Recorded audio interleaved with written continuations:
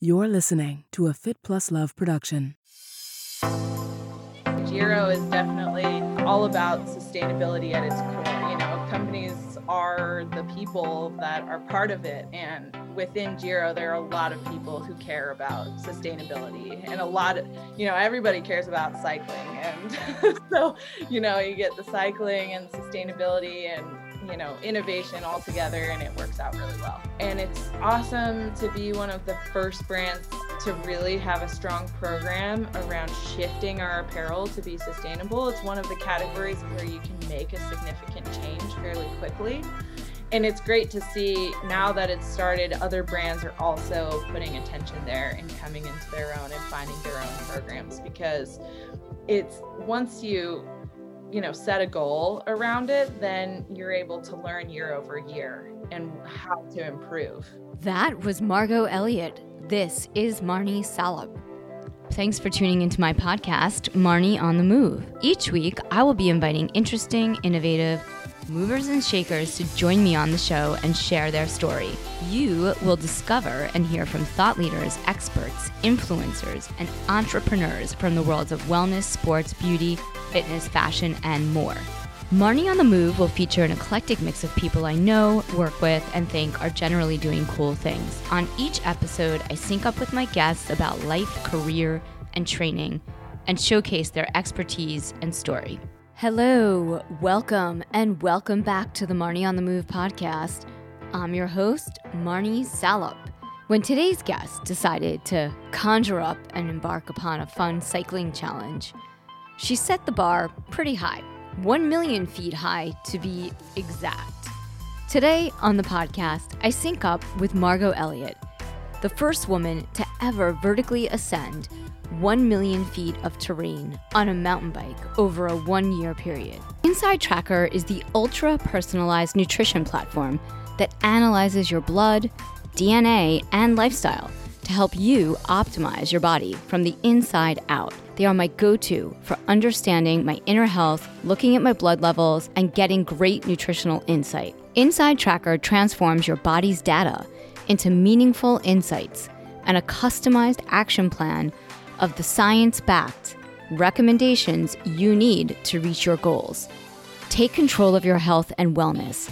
Unlock the power of your potential. And use our code CHEERSMarnie for 25% off. She also has a pretty cool job at world-renowned cycling brand Giro as the apparel product manager, where she has developed sustainable apparel with the launch of the Giro Renew collection and beyond. On this episode, Margot and I sync up about Giro's sustainability strategy, how the brand is leading the way for cycling apparel companies around the globe using fabrics made from recycled materials, setting the tone for a long-term goal to bring sustainability to all of Giro's apparel. Margot shares how working at Giro was her dream job, her strategy to landing it, and how she became one of the leading figures in promoting environmentalism in cycling. And we talk about her goals for Giro in the near future. When she's not busy working on cycling apparel, she's out on her bike. And in 2019, she set out and complete an epic challenge, climbing 1 million feet in under 52 weeks with 25 hours of weekly riding. We do a deep dive into the genesis of this concept, where her journey into cycling began, the strategy and planning that went into the challenge, her favorite gear, and we discuss opportunities and obstacles along the way. Hint, it involved lots of brake pads, grip tape, Snickers, and a few mountain lions. I hope you enjoy our conversation. If you like what you hear, leave us a review on Apple. It's easy. Head over to your app, scroll through the Marnie on the Move podcast episodes, click on 5 stars, click on leave a review. Now, on to my conversation with Margot. Thank you so much, Margot, for being on the podcast today. I'm so excited. I'm so thrilled to be here, so thanks for having me. So let's dive in. Giro was founded over 30 years ago. Yeah. This company has been making apparel, shoes, helmets, you name it, and is legendary in the world of cycling and triathlon. What was the initial sort of inspiration behind Giro, and where did the ideation for this brand begin? The person behind Giro was Jim Gentis, and he is an innovator. He's obsessed with design. He's obsessed with performance and improving performance. And so he was really the catalyst. He's founded Giro, and from that really drove innovation in cycling, obviously starting with helmets. That's what we're most known for. But that strength and power that he had as far as innovation and forward thinking and what he wanted to do still drives the company today. He's no longer with the company, but you can see it in everything that we do. Footwear is innovating all the time. They came out with the Empire lace shoes, and we have, the spherical MIPS that's come out in helmets. And then also just new ways of thinking about things. Apparel, when it first launched, was called New Road, and it was more about this was back in 2013, but more of this gravel look that no one was talking about gravel yet, right. It's cool to see that the ideas that it was founded on still proliferate throughout the company today. And now it's completely evolved, right, into even what we're going to talk about, which is sustainable fashion and design. So that's pretty cool. Yeah, absolutely. I'd say Giro is definitely all about sustainability at its core. Companies are the people that are part of it. And within Giro, there are a lot of people who care about sustainability, and everybody cares about cycling. And right. So, you get the cycling and sustainability and, innovation all together, and it works out really well. And so you're the apparel product manager at Giro. So tell me a little bit about your role and what led you to Giro back in 2014 when you joined the company? Well, I think I just have the best job ever. Yeah. I love what I do. I'm sure. And I think I get to do it at just the best companies. My job is I'm product manager, but I'm also a product developer. So I get to decide kind of the direction of the line and where it goes, what pieces we add to the line, and also get to source materials and dial in the fit for each product. So I get to do a lot of different things, and it's all a collaboration with our athletes or with the internal team. Giro's a place that really encourages people to share ideas and feed off each other's energy, and so we all benefit from that. So that's a huge positive. But what led me to Giro was I was living in Boulder at the time, actually, back in 2014.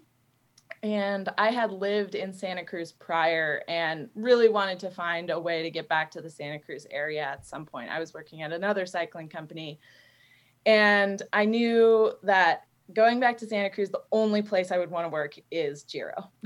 So I used LinkedIn to find somebody who had a similar job to me at Giro, and just randomly cold call, was like, hey, next time we're at a trade show, maybe we can get coffee so I can get to know you. And that's so I'd smart. love to move back. Yeah, I don't. Good job, past Margot. Yeah, seriously. Yeah, I was really looking long-term. I was like 2 to 3 years from now, I'd love to be back in the area. Well, later that week, there was a job opening. And so I sent my resume in. Within a month, I had gone through the interview process and was packing my apartment to move back to Santa Cruz. So it was super serendipitous, and I'm so grateful that it worked out that way. And so you have a fashion background, right? You went to FIT? I did, yes. So talk to me a little bit about that, because it seems like you've now officially merged your love of fashion and development with your other passion, right? Cycling. Absolutely. Yeah. I became really interested in fashion in high school. And not so much with fashion necessarily, but I got really interested about how what someone wears can affect first impressions and how people are perceived differently depending on what they're wearing. And more importantly to me is how someone can feel in what they're wearing. There are times when you can put something on and you feel like a superhero. Yes, totally. I have something about that just gives you the power. You walk out of the house for a race or something and you got that extra. Yeah, totally. Yeah, so that was something that was super interesting to me. And so in high school, I decided to pursue that and ended up going to the Fashion Institute in New York City. And at the time, I was thinking I'll be a buyer for some high-end fashion thing. I'll live in New York the rest of my life, you know. Meanwhile, I'm a pretty casual girl from Southern California. Well, I also I went to Parsons for design. That's great. I ended up in marketing, but right. Yes, New York City fashion. FIT is an awesome school though. It's awesome. And so is Parsons, you know, especially for design. And FIT was perfect because it's like for fashion merchandising, which for people listening who don't know, that's basically like the business side of fashion. You know? So it was perfect for that. Yeah. A friend of mine is a fashion forecaster, marketer, and she teaches at FIT now. Nice. Yeah, that's so awesome. Yeah, it's a great school. I love that going to school there. I got to dive right into something I was interested in. You know, it's a trade school, so you don't waste a lot of time doing things you're not quite sure about. It helps that I was pretty sure about what I wanted to do. But I loved that about that school, and you're just fully immersed in it right away. And I loved that. But yeah, it didn't take very long for me to realize like, oh, wow, this is very intense.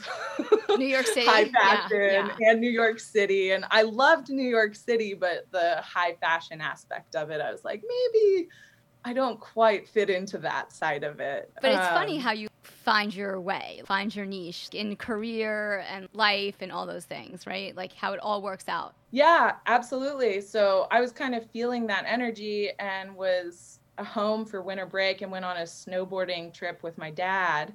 And we were sitting on the lift and I was wearing these snowboarding pants that I was obsessed with. They were just the cool. It was, you know, like we were talking about before, you put something on and you're a superhero. I love the fashion, so you don't need to convince me. Yeah. So I would snowboard just to wear the pants, and I have absolutely no skills. So they were red plaid. Okay. Anyways, we were on the lift and I looked down at them and I was like, oh, this is clothes. I can do this for my work. I can keep going to school and studying fashion and apply it to this. And I was really into snowboarding at the time. And so it was like a light bulb went off. So at that point, I just fully committed to technical and performance apparel is kind of what I realized that niche was that I wanted to do, and fully went after snow sports. And so I started my career out in the snow sports industry, developing performance outerwear, which was awesome. I loved that. It was perfect for the time. And I'm super grateful that I got to do that. So how did you get into the world of sustainability and flash forward to like where we are now and what you're doing at Giro? I know that this has been, you know, sustainability in fashion is a huge topic, and it's been an ongoing movement and trend for over the past decade, and it's really gaining momentum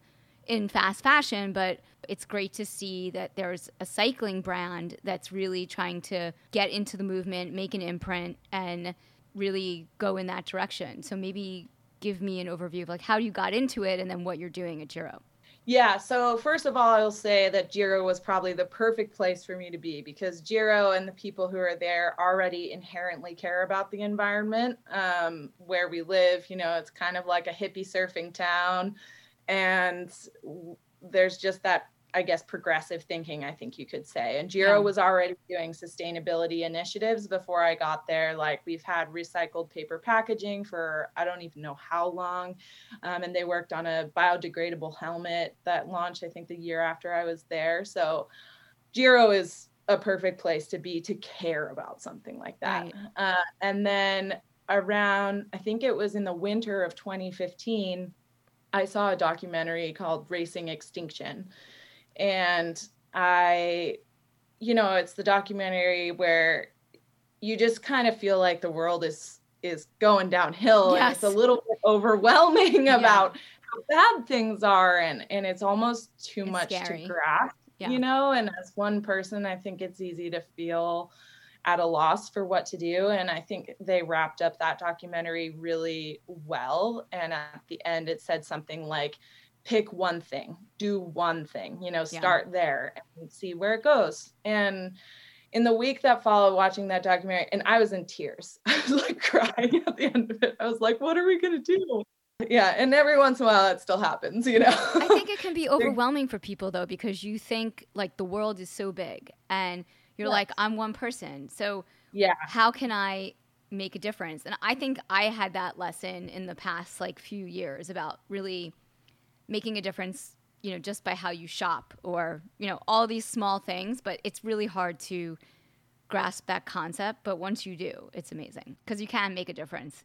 Absolutely. Yeah. And so in the week that followed watching that, I was kind of like, well, I don't know how to compost, or like, I'll try, but I don't know what I'm doing, you know, and had exactly what you're talking about, where just feeling overwhelmed with that. I couldn't do enough, even though you can. Every little thing you do makes a difference, especially if you share that with people in your life. But then, you know, not long after, I was at work and I was getting ready to source materials for our spring 2019 collection. And I'm just looking at rows of materials, and just the light bulb went off. And I was like, this is my thing. This is the thing I can do. I know there's recycled materials. Let's make this an initiative. Let's change how we're doing apparel here. This hasn't been something that we've prioritized, but it's something we all care about. Let's make the change. And so we did. And like I said, Giro is the perfect place to be, because I received nothing but support when I decided to do that for the apparel line. And since implementing it, you know, we are trying to evolve that outside of just the apparel category and bring more products under that Renew collection umbrella. But, you know, I think it just goes to show, first of all, the impact that stories can have, sharing stories, like seeing a documentary. It's hard, like your podcast, you know, this can go on to inspire someone else, and that's really powerful. So first of all, that's important, is sharing stories. So props to you. And then the second point is that we all can make a difference. And I'm lucky to be in a position where I work on a product category that's sold all over the world. So my choices in the materials that I source can make a large impact. And so I feel really lucky to be able to implement it in that way, but everyone has something that they can do, you know, so. Talk to me a little bit about the materials and fabrics, past and present, like that you're using, and why. Yeah. So, well, first of all, I would say materials have come a long way. You know, 10 years ago or more, when I started out in the industry, there were not a lot of good options. So, you know, that's the first problem. That's the foundation of your garment. So if there isn't a good material and you're kind of a small fish in a big pond, they're probably not going to change how they do business for you. Right. So now, but that's totally different now. There's amazing, like you can pretty much get any polyester, nylon's a little harder, but a lot of materials are available in recycled options now. Cool. And so timing is definitely a part of it, you know, and I give a lot of props to companies like Patagonia, who really pushed fabric suppliers to change how they were doing business, and consumers for becoming more aware and pushing businesses to do better. So my priority is on using recycled materials, because recycled materials not only solve a litter problem, you know, giving it an end use to something that is otherwise totally waste, but also when you use a recycled bottle, for instance, to create new polyester, it can have like 70% less impact than a virgin source material. That number's debatable. There's different numbers, but by and large, everyone agrees it's a significantly less impact, just because you're not needing to recreate that material from scratch. Yeah.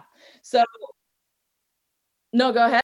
I was going to ask about the manufacturing process, and also like maintaining the high-tech aerodynamic component of a kit or the fabric. Yeah, I think what's great is that we work with fantastic suppliers. I think that's really important. Working with suppliers who are putting money, investment, care behind doing the right thing, behind learning this. Because I think it's important to remember that I'm not a material scientist. I'm not a climate scientist. But it's my job as someone who can enact change in a product line to learn as much as I can from those people to implement the right things in the product line. So I think, working with people and companies like that is super important. And I think consumers, us as a company, will never accept a product that is not as good, even if it's recycled. Yes. Consumers also won't stand for paying more for a recycled product, which was interesting. I mean, some will. Some people are responsible and they're like, yeah, if it's better for the environment, I'll pay for it. But by and large, most consumers, they want to pay the same price. So we really focused on that as, okay, we have to, take the hit up front to offer this product at the same price, even though it's recycled and it's costing us more. So we can get people on board with this. Well, I feel like once you do like more volume, so how many collections do you have that are using recycled materials and sustainability as a strategy around is it just the Renew collection or is it everything? Just the Renew collection. Yeah. So the Renew collection is any product that uses recycled materials for at least 50% of the materials used. That's kind of our threshold. So we have other styles in the line that are using recycled materials, but it's not 50%. So we won't put it in that because I think it's important to have a threshold, so we're not just greenwashing. Right. Yes. Which I think is a really important point to bring up because the industry, there's a lot of great collections coming out that present opportunities for using sustainable materials or improving how we do business. But I think there's definitely the opportunity for greenwashing. Yes. And I think it's important to not only see a single product in a brand's lineup that is sustainable, but they should have a plan for a much larger sustainability or eco-conscious movement. Right. It should be part of the DNA of the brand. Absolutely. Yeah. Part of the DNA and widespread, Capsule collections are great because they're a chance to push the boundaries, like I definitely am trying to work on a capsule collection that will allow us to try things out. And if they work, then, move them out. Right. So consumers can really help as well because they can vote for the brand and the collections with the money they spend and how they shop. Absolutely. That's something people can do and definitely should do. And I think, voting with your dollar is a real thing. It's huge. It makes a huge difference. If you feel like as a consumer, you don't make a difference with what you buy, that's totally wrong. You have so much power with the power of your dollars, and to choose something that's more sustainable is a great thing. How are cycling brands navigating in a world of sustainability, and how is Giro spearheading that initiative? Yeah, so cycling, I would say, has definitely been pretty slow to come into the sustainability game. I think cycling is pretty traditional. It's maybe a little bit slower moving than, say, outdoor is. Outdoor has fully taken on sustainability and, spearheading the movement there. Cycling is definitely slower, and it's awesome to be one of the first brands to really have a strong program around shifting our apparel to be sustainable. It's one of the categories where you can make a significant change fairly quickly. And it's great to see now that it's started, other brands are also putting attention there and coming into their own and finding their own programs, because it's once you set a goal around it, then you're able to learn year over year and how to improve. Because things we know now, things we learned a month ago are different than things we learned a year ago. And every year we're evolving and learning more about what we can do and what's right and what's wrong, and applying it to the line. So I think it's really important to set a goal or have an idea of what you want to do so that you can start progress, because it's not going to happen overnight. Right. And I think when one brand starts, then it makes it, the vision is there for other brands, even though, and so the more that everybody can demonstrate that it's possible, the fabrics, the manufacturing, the technology is out there, then it's like, oh, we can do that. And then, consumers can start to shop with their favorite brands for sustainable apparel kits. Exactly. Then it puts the power of the dollar into the consumer's hand, and kind of puts the pressure on other brands that don't have sustainable apparel and to develop that, because, if there is a better option, why not take it? Yeah. So with your Renew collection, it's 50% recycled materials. At least. Some of it's 100%. Tell me a little bit more about the Renew collection and how you're planning to grow it as the years go on. Yeah, definitely. There are so many things when you look at sustainability. It's not just one aspect of the garment. There's different phases. There's the production phase with the materials and actually creating the garment. There's the use phase where it's in the consumer hands. So things that apply there are washing and drying and, how long the garment is used. And then there's end of life. So how does it get disposed? Can it be recycled? All of those things. So you can't really talk about sustainability without at least considering all of those phases. Production phase is by far the largest impact. It's significant, and there are so many different factors that go into that. And part of that is the raw materials. There's a lot of water used with materials. If you dye materials, it uses significantly more water. That water can then go on to pollute if it's not treated properly. A lot of people see natural fibers as being very sustainable, which isn't necessarily the case because of the widespread land use and the water use, and then the eutrophication of those fields, and how does that get controlled? So there's a lot to consider, and like I said, we're learning every day. But I think as far as the production process goes, continuing to source recycled materials, also looking at how does that evolve from there? How can we create a product that at the end of its life could potentially be recycled, or better understanding what is the best way to then go on and dispose of a garment? What is the cleanest possibility out there? So another factor is encouraging consumers to use their products to their end of life. That's such a huge component. Do you actually need a bib short? That's a gray area sometimes. Like we were talking about before, sometimes you need a superhero suit for a race weekend, but it's okay. So if then you do need one, then pick one that's made out of recycled materials, because it's so much better as far as impact goes.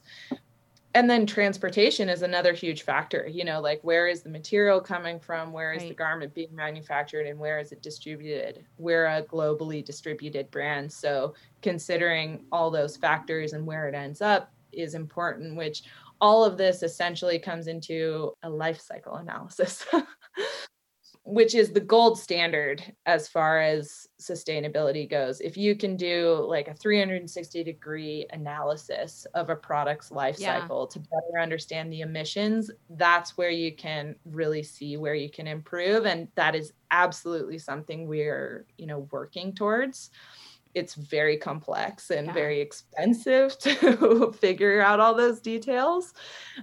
So, the first part is getting the product at least into a space where we can understand it better, and then learning from it and moving on. It's a long-term process, and it might not all come together immediately. In 10 years from now, it'll probably be just like normal. I think part of it, is brands, just the whole cycle of production and manufacturing and design, and shipping, and then all of that, as somebody who went to Parsons, the 4 Ps. It's like it affects the overall bottom line for the brand to be able to sell the product. Consumers, if you have the buy-in, there's proof of concept, and I think everybody is working together. At least a lot of brands are working to figure this out together. So hopefully, it will happen sooner than later. Yeah, I totally agree with you. I think even now, I see it as such an automatic. There's no reason that a product shouldn't be made from recycled polyester. It's out there. It's good. It's accessible. It is more expensive, but it's not that much more expensive. And so I think, it should be standard. And I think with all the updated climate reports coming out, there should be urgency on the parts of brands. The climate is getting worse faster than we expected it to. And without drastic change, things aren't going to get better. And so we have to look for ways. And this is just, I mean, this is just scratching the surface, right? Yeah. We have to change in big ways, but at least this is a place for us to start. Well, it makes me feel good to know that there's a brand that I could buy that's doing this, Yeah. right? Yeah, and a great brand. That as a consumer, it's like, oh, I can wear Giro, and then I'm part of the mission for sustainability. Absolutely. And putting this out there to the universe for people to understand that they can do something too. I think people should totally feel empowered when they purchase a product like this that they can be proud of. And like you said, they're absolutely a part of that mission, you know, absolutely contributing to brands doing things a better way. And they're choosing to buy a more environmentally responsible garment, and they didn't have to. And that's huge. Yeah. So, yeah. Shifting gears here. Yeah. How did you get into cycling? Because I think before we talk about your amazing, let's see, would you call it a challenge that you set for yourself? It has to do with cycling. A challenge, goal, accomplishment, crazy idea. So, you know, like most kids, I definitely grew up with a bike, you know, and my dad had a mountain bike as I was growing up, and he did some pretty cool cycling challenges, endurance races or rides, or he wasn't competitive, but it did some rides, which was cool. But when I was a kid, I didn't really get into cycling. It wasn't really a sport that I was involved in. And after college, I was really looking for something to get fit again. I had been athletic in high school and then tried to go to the gym and wasn't really having fun doing that. I know. I don't like the gym either. It's kind of like... Yeah. And so I was really looking, Yeah, exactly. Looking for something to help me get fit again. You know, I've always been athletic and was kind of missing that part of myself at the time. And so there was a sprint triathlon up at a lake that I used to always go to. And I was like, all right, well, I'll do that. And turns out there's a great triathlon club in Santa Cruz. And so I signed up for that. They had a whole program for beginners. And I got into cycling, into more the roadside through that, and loved it, loved being outside. I was like, man, this is better than the gym. This is awesome. And people are so nice and I can be outside, and it was great. And shortly after that, kind of through that series of events, I ended up meeting my now fiance, who was a professional downhill racer and was kind of doing more enduro races. And so I got into mountain biking through him, really. Yeah. And I always really loved descending, like, you know, crashing even, I'm totally fine with. I don't know how I feel about crashing, but I do like going downhill fast. That's my specialty. Don't get me wrong, I prefer not to crash, but if I do, sometimes I, you know, get that okay with it because you crash into some bushes and a tree or rocks or a river. No. Yeah. But climbing was always hard. I've always been bad at climbing. Just, you know, the physical aspect of it was always really hard. But, you know, at one point, Evan, my fiance, he was going to sign up to do the Enduro World Series and was telling me about the first race in Chile. And I was like, me being super naive and thinking I was getting really good at mountain biking, was like, well, maybe I'll go do that with you. He was very understanding and polite. And he was like, well, let's, you know, maybe you should try an enduro race first. Just one, you know, nearby here before you go racing internationally at the highest elite level there is. So I signed up for an enduro race. This was probably back in 2014, 2015. Signed up as a beginner, did not finish the race. But so it was a humbling experience physically. But did walk away from it just loving how much it pushed my skills. Racing is so awesome because it will push you far above and beyond what you think you can do. I remember an obstacle in practice just freaking out about it and stressing about how I would get through it in the race and don't even remember it on the race day. You know, just didn't even see it. So then I got more into racing, did the Enduro Series in California, ended up racing internationally at the Trans New Zealand and got second place there. Wow, that's pretty cool. Yeah. Thanks. Yeah, I loved that. That was by far the coolest race I've ever done. I would love to do more trans races. Oh my God, that's so cool. Yeah, it was a 6-day race, kind of all over the South Island of New Zealand. And yeah, what a blast. That sounds awesome. Yeah. Yeah, just kept racing and loving it and riding my bike. And yeah, now can't even look back. Can't even remember a time without bikes. Where were you in your training and racing in 2019 when we all went into this pandemic? So in 2019, I had a really terrible race at North Star. It's a pretty brutal place to go and do an enduro race. It's really rugged. And this was in August, was really down on my riding and my confidence, and just left that race totally dejected and not sure how to continue with mountain biking because I felt just so lost, I guess. Yeah. And it was on the drive home from that race that the idea of climbing 1,000,000 feet came up. And kind of as soon as it came up, I was like, oh, that sounds cool. I want to do that. I don't know anything about it. I don't know what it's going to take to do it, but that seems like a cool thing for me to do by myself, not race related. And so this was before the pandemic.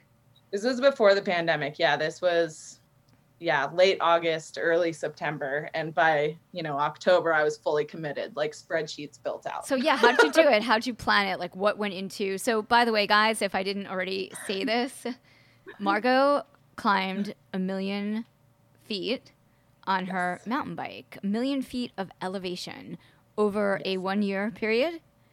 Yeah. Yes. Yeah. Yes. So that's what I'm currently obsessing on is the strategy behind this epic challenge that she set out to conquer. First woman to do it fully on a mountain bike. That is just so awesome.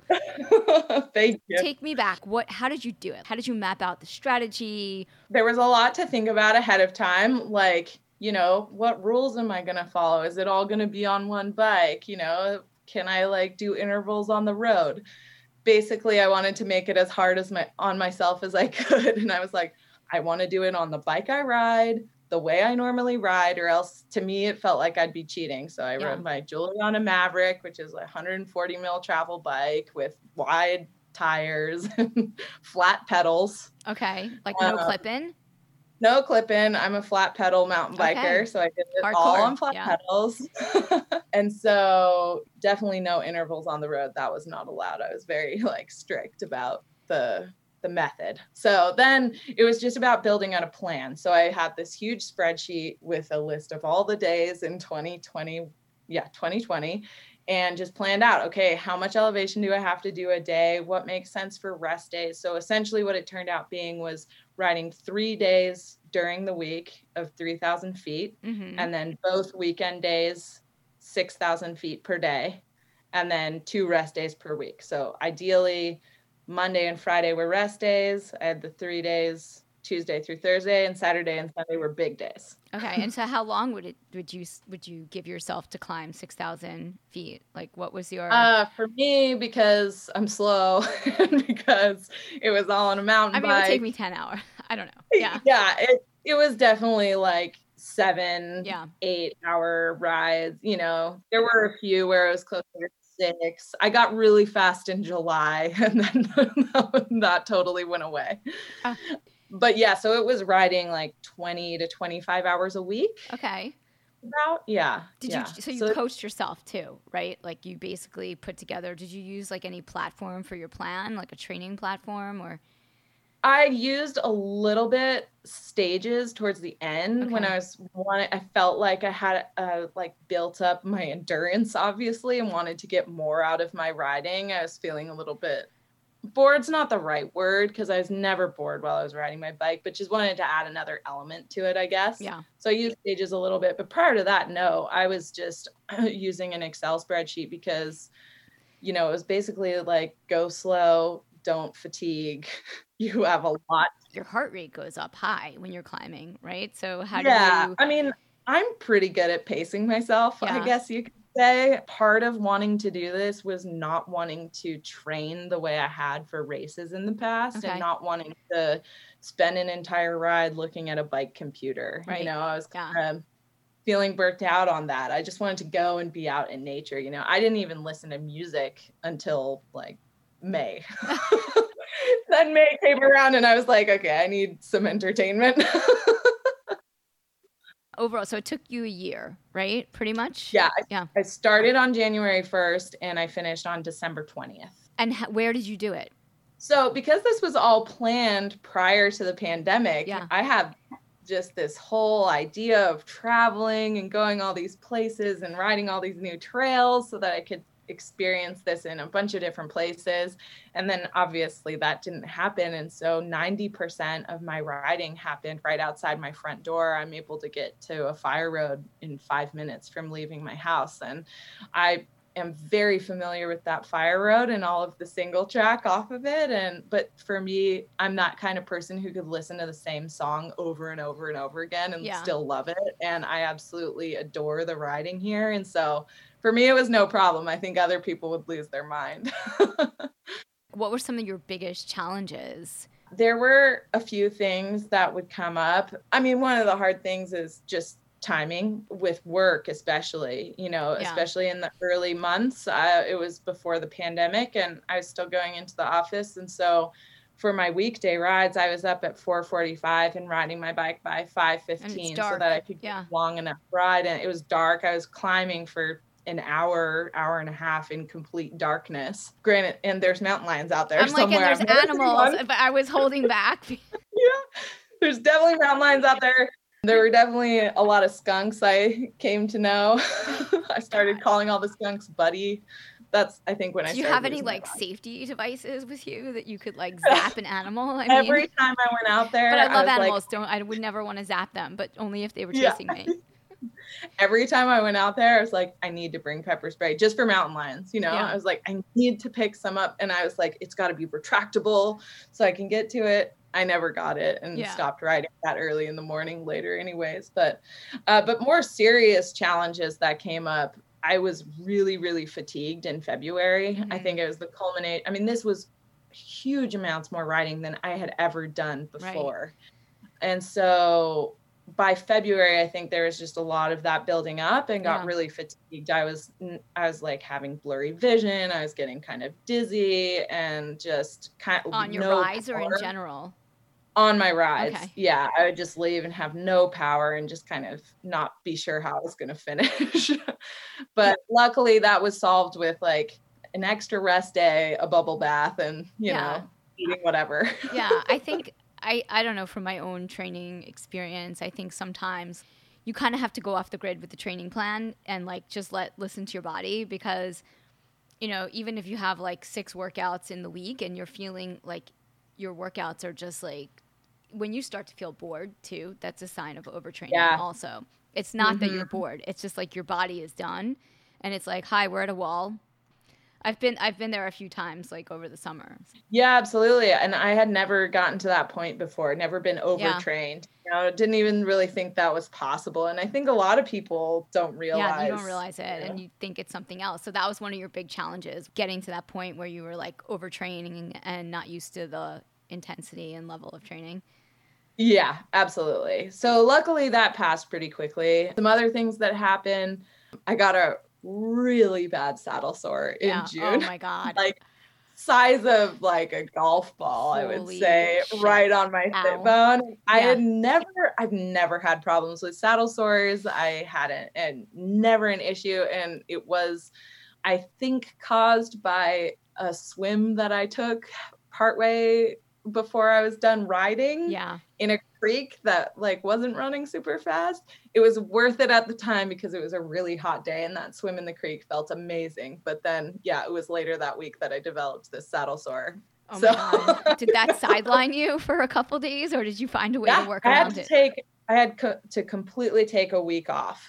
And even when I came back, I was doing 80% of the rides out of the saddle because it was still so painful and because it would just automatically get worse. So that was a pretty big challenge looking back. I've had one once before and it is so painful. It sucks. And did you have at any point wear and tear on your clothes or your...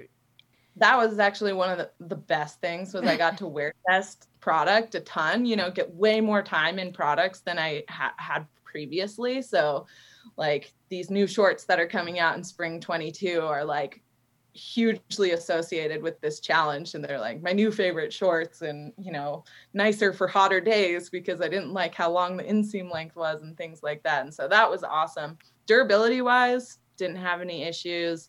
I used like the same 4 chamois shorts the entire year, and they were great. And the Manifest helmet came out while this year was happening, which is like our super ventilated trail helmet, and it was a game changer. I was like so much better than what I had been using prior. So it was cool to have so much time on the bike and get to try out different products and stuff. But there were other challenges. We had really bad fires in Santa Cruz in 2020 where the air quality was terrible. Obviously nothing compared to what people losing their homes were going through, but just related to this challenge. I remember. Yeah.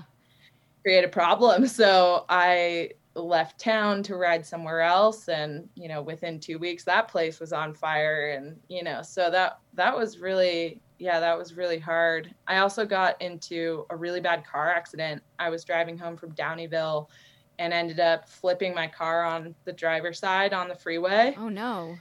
And my bike was on the back. And I'm sure you're like, is my bike okay? Like as you're upside down in a car. Yeah, that was a weird thing to go through because like while the accident was happening, kind of thought about riding. Like this was in August, and so I was starting to feel close. It's not, but it is where your mind goes as an athlete. Yeah, I was like, nothing can stop me from this. Anyways, miraculously, I was fine. I just had a cut on my finger, basically. My bike, I had to replace a wheel, the handlebars, and the swing arm. And about a week after the accident, I started feeling a pain in my belly button, and it got progressively worse. I got really concerned about it, ended up going to the urgent care and a specialist, and it ended up being an umbilical hernia. Oh my gosh. And that's a pretty bad thing to have happen. Yes. If you have to get surgery, it's basically 6 weeks of absolutely nothing, like nothing. Yes. Yeah. So that was probably the point where I was least confident that I was going to be able to finish because of how painful it was getting. Yeah. And so progressively. But then all of a sudden it just started to fade away. So I think it was aggravated from the car accident.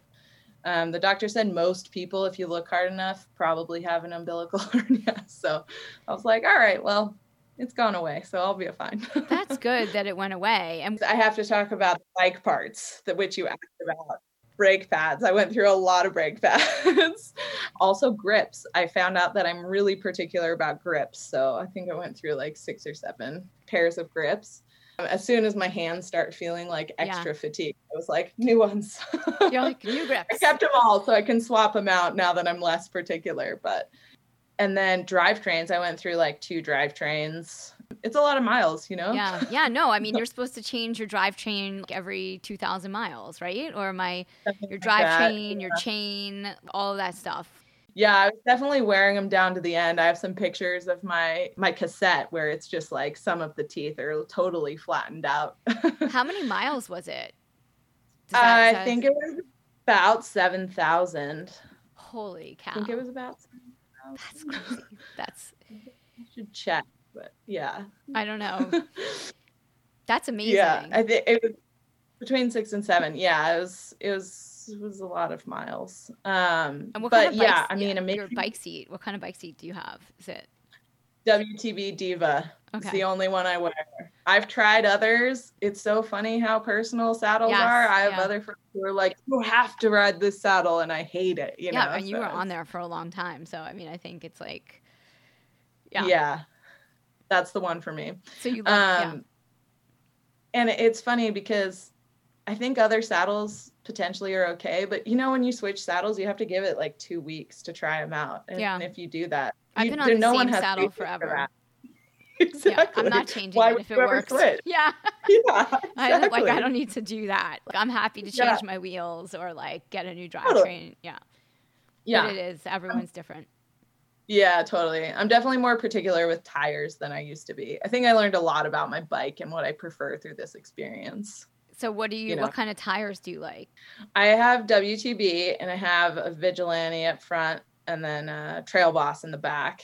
and because I like a lighter rolling. In the back and the front are different. Yeah. On my bike, I want the tires to match, you know? Yeah, totally. And it depends on your terrain too, like what you ride. It's really dusty here now, so I have other tires I swap out. But yeah, tires, brakes. I'm really particular about brakes. I ride Magura's MT7. They're like really intense brakes, but the better your brakes are, the faster you can go downhill because you can control it better. Okay. And I like going fast downhill. So do you ease into braking or you just like brake? Like what's your... No, I ease into it. I like those brakes because they feel really modular. Like you can really click.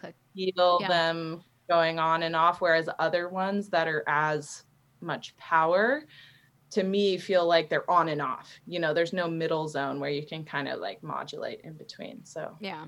And so you do all your own bike tech stuff now, of course, because you have so that's the other key component to this whole challenge is that my fiance is a professional level bike mechanic. Oh. So I have that advantage of someone amazing. in That's huge. Yes. Yeah. I'm very fortunate. He did a lot. He's, you know, not exactly equal partners in the challenge, but he did a lot to help maintain my bikes throughout the process. And what were you doing for your nutrition and like eating?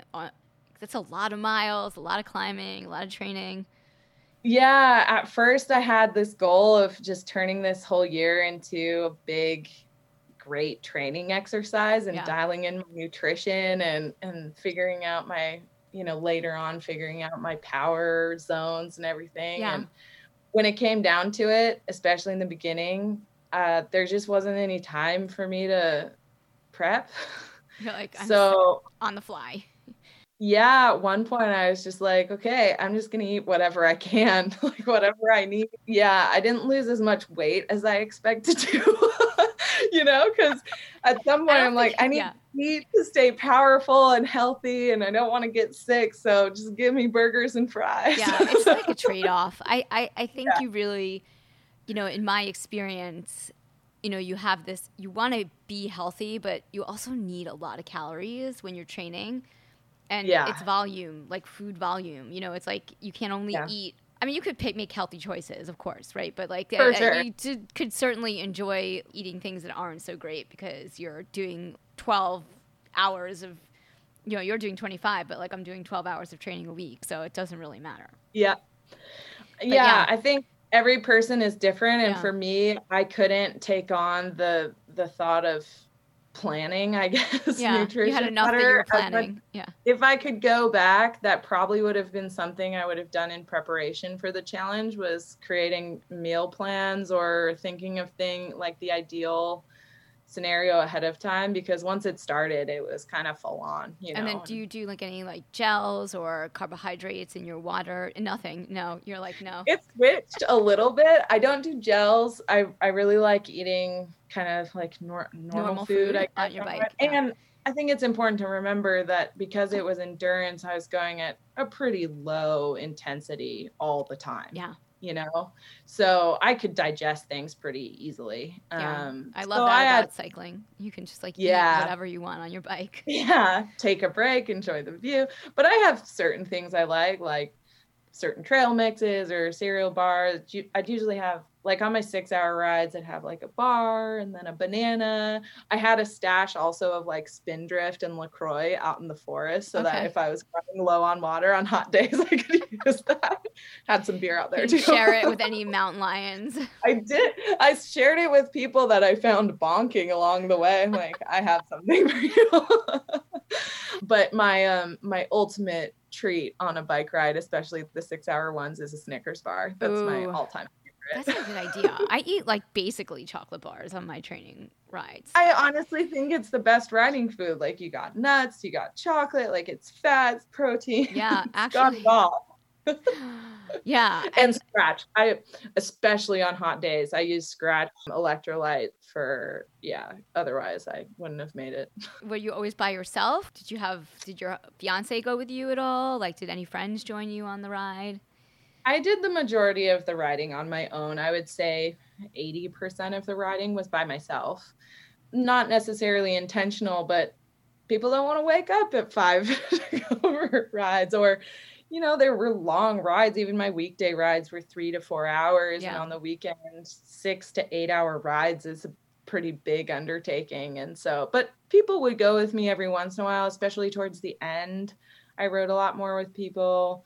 And I'd see people out there all the time. Santa Cruz is a small community. So, it was funny. There was this one couple where I would see them, like every other month before going on the backside of the mountains here. And they were like, we see you every time we come out here. I'm like, well, I'm out here every day. So did you have an Instagram feed or a website or something that you were uploading every day, like along the way that people were following, like the Iron Cowboy? Not every day, but actually, I hadn't been using social media for like 2 or 3 years at that point, and really in the beginning also wanted to be conscious of not telling many people about it. I mean, the only people that knew about this was like my fiance and my parents and my sister, just because I was like, I'm not going to be available, so don't call me, because I wanted to be sure that I was doing it for myself and that it wasn't outside pressure or expectation getting me to do it.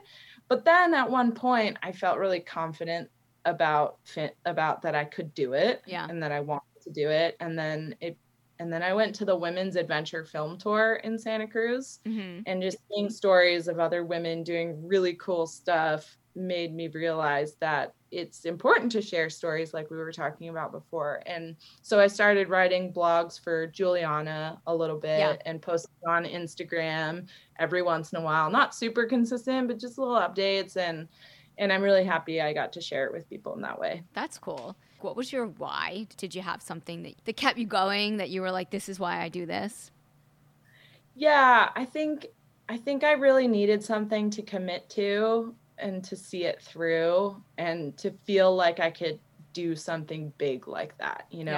I was not feeling confident in my riding at the time, and I think I just needed a big goal to achieve, and that was really something that I wanted. I wanted to know that I could do it, that I could see it through to the end. And so it's nice that the motivation was seeing it through to the end, because you don't get that gratification unless you finish. Right. So you're like, one more mile, 1,000 more feet. But I think also, in Santa Cruz and just friends that I have, there's a lot of very accomplished athletes that I know and that I'm friends with. And to some degree, I felt like I just needed something that was my own to feel like I belonged in this group. And that's not true. That is something that I put on myself, but I felt it nonetheless. And so taking on something where I felt like I had my little corner to celebrate my thing that I could, that could be mine, definitely was something that I wanted and needed. And I have to say that my confidence as far as riding goes is super high now. Doing something like this, you don't really care about what people think after. You're like, well, whatever. I did totally. This thing. Yeah. So you're like, I don't care what you think. Yeah, exactly. And again, that's all expectations I put on myself. I don't think people are judging me very often. It's all just, my own self-consciousness coming out. But it's great that, I guess I recognized that and did something so big that it squashed that at some point. That's amazing. It's so amazing. Like, what did you love the most about it? And would you do it again? Oh, that's a good question. By far, the best thing of the whole experience was early on in the year when I was riding early in the morning and seeing the sunrise early in the morning every day, almost every day, consistently. Seeing the sunrise like that up in the mountains is absolutely magical. And getting to experience that, it's just, what a great way to start the day. You've already done something. It's beautiful. It's the start of a new day. So much promise. I'm not tired yet. So that by far was the best experience. Gaining that confidence was the best result I could have ever asked for. Would I do it again? If I hadn't already done it, I would definitely do it. You're like, it's done. I don't know that I would. I don't know that I would do it again. Although I will say, a few months into the challenge, I was like, I think 2 million's possible. I started thinking about that. I was like, but you couldn't have a job. There's no way you could have a job and achieve 2 million. So there's a guy in New Zealand. It's funny because it's kind of a small community of people who have climbed 1 million feet, especially on a mountain bike. And there's a guy in New Zealand who just finished doing his 1 million, and he finished it by like July 7th or something crazy. It's incredible. I mean, I have no idea how he did that. And he works too. He works in a bike shop. I was going to say, does he have a job? Harder. Harder work than, I get to sit in a chair. He's like working in a bike shop all day. So, but I'm curious to see what his final count is at the end of the year. And I wouldn't be surprised if he pushes to try to do 2 million. Ben Hildred. That's his name. Cool. What was the name of the triathlon club that you trained with in Santa Cruz? I was just curious. Yeah, Santa Cruz Triathlon Association. And they have a program called New to Try, which is awesome. Like, I don't know that I would have been comfortable joining a tri club without that. So great. It was a great program. That's awesome. And so like, do you have another epic adventure planned? Are you taking a break? Sure. I'm definitely thinking about it. I had a loose plan of training and going to do Grinduro, but then that hasn't happened.